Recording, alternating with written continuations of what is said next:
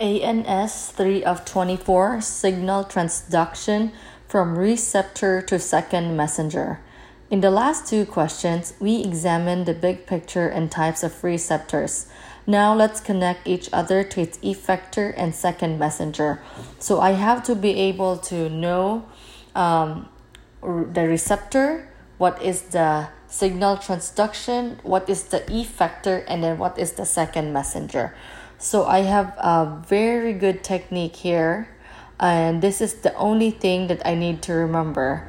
It is for sympathetic, it is the alpha and beta, right? It is the alpha 1, alpha 2, beta 1, beta 2. My mnemonic is KISS.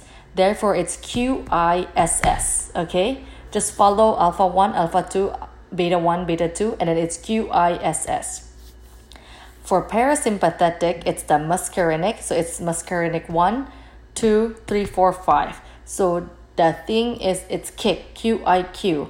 Muscarinic 1, 3, and 5 is Q. Muscarinic 2 and 4 is I. That's it. For dopamine and histamine, the mnemonic is 6. So dopamine 1, dopamine 2, H1, H2, it is SIQS. And then for vasopressin, I just have to remember Q and S. So that's it. And everything will fall into place. All I need to know is Q and S are stimulation, and I is inhibit.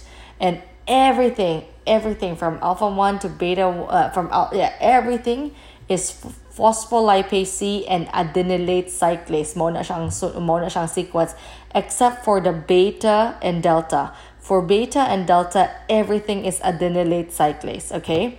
And then that is the effector. And then for the second messenger, ang second messenger sa adenylate cyclase is always cyclic AMP. And then ang second messenger sa phospholipase C, it's always IP3, DAG, and calcium. That's all I need to remember. And everything will fall into place. Remember that the cellular response is tissue specific, and we'll cover these responses in the next two questions. So that's all I need to remember. KISS, KICK, 6. That's it.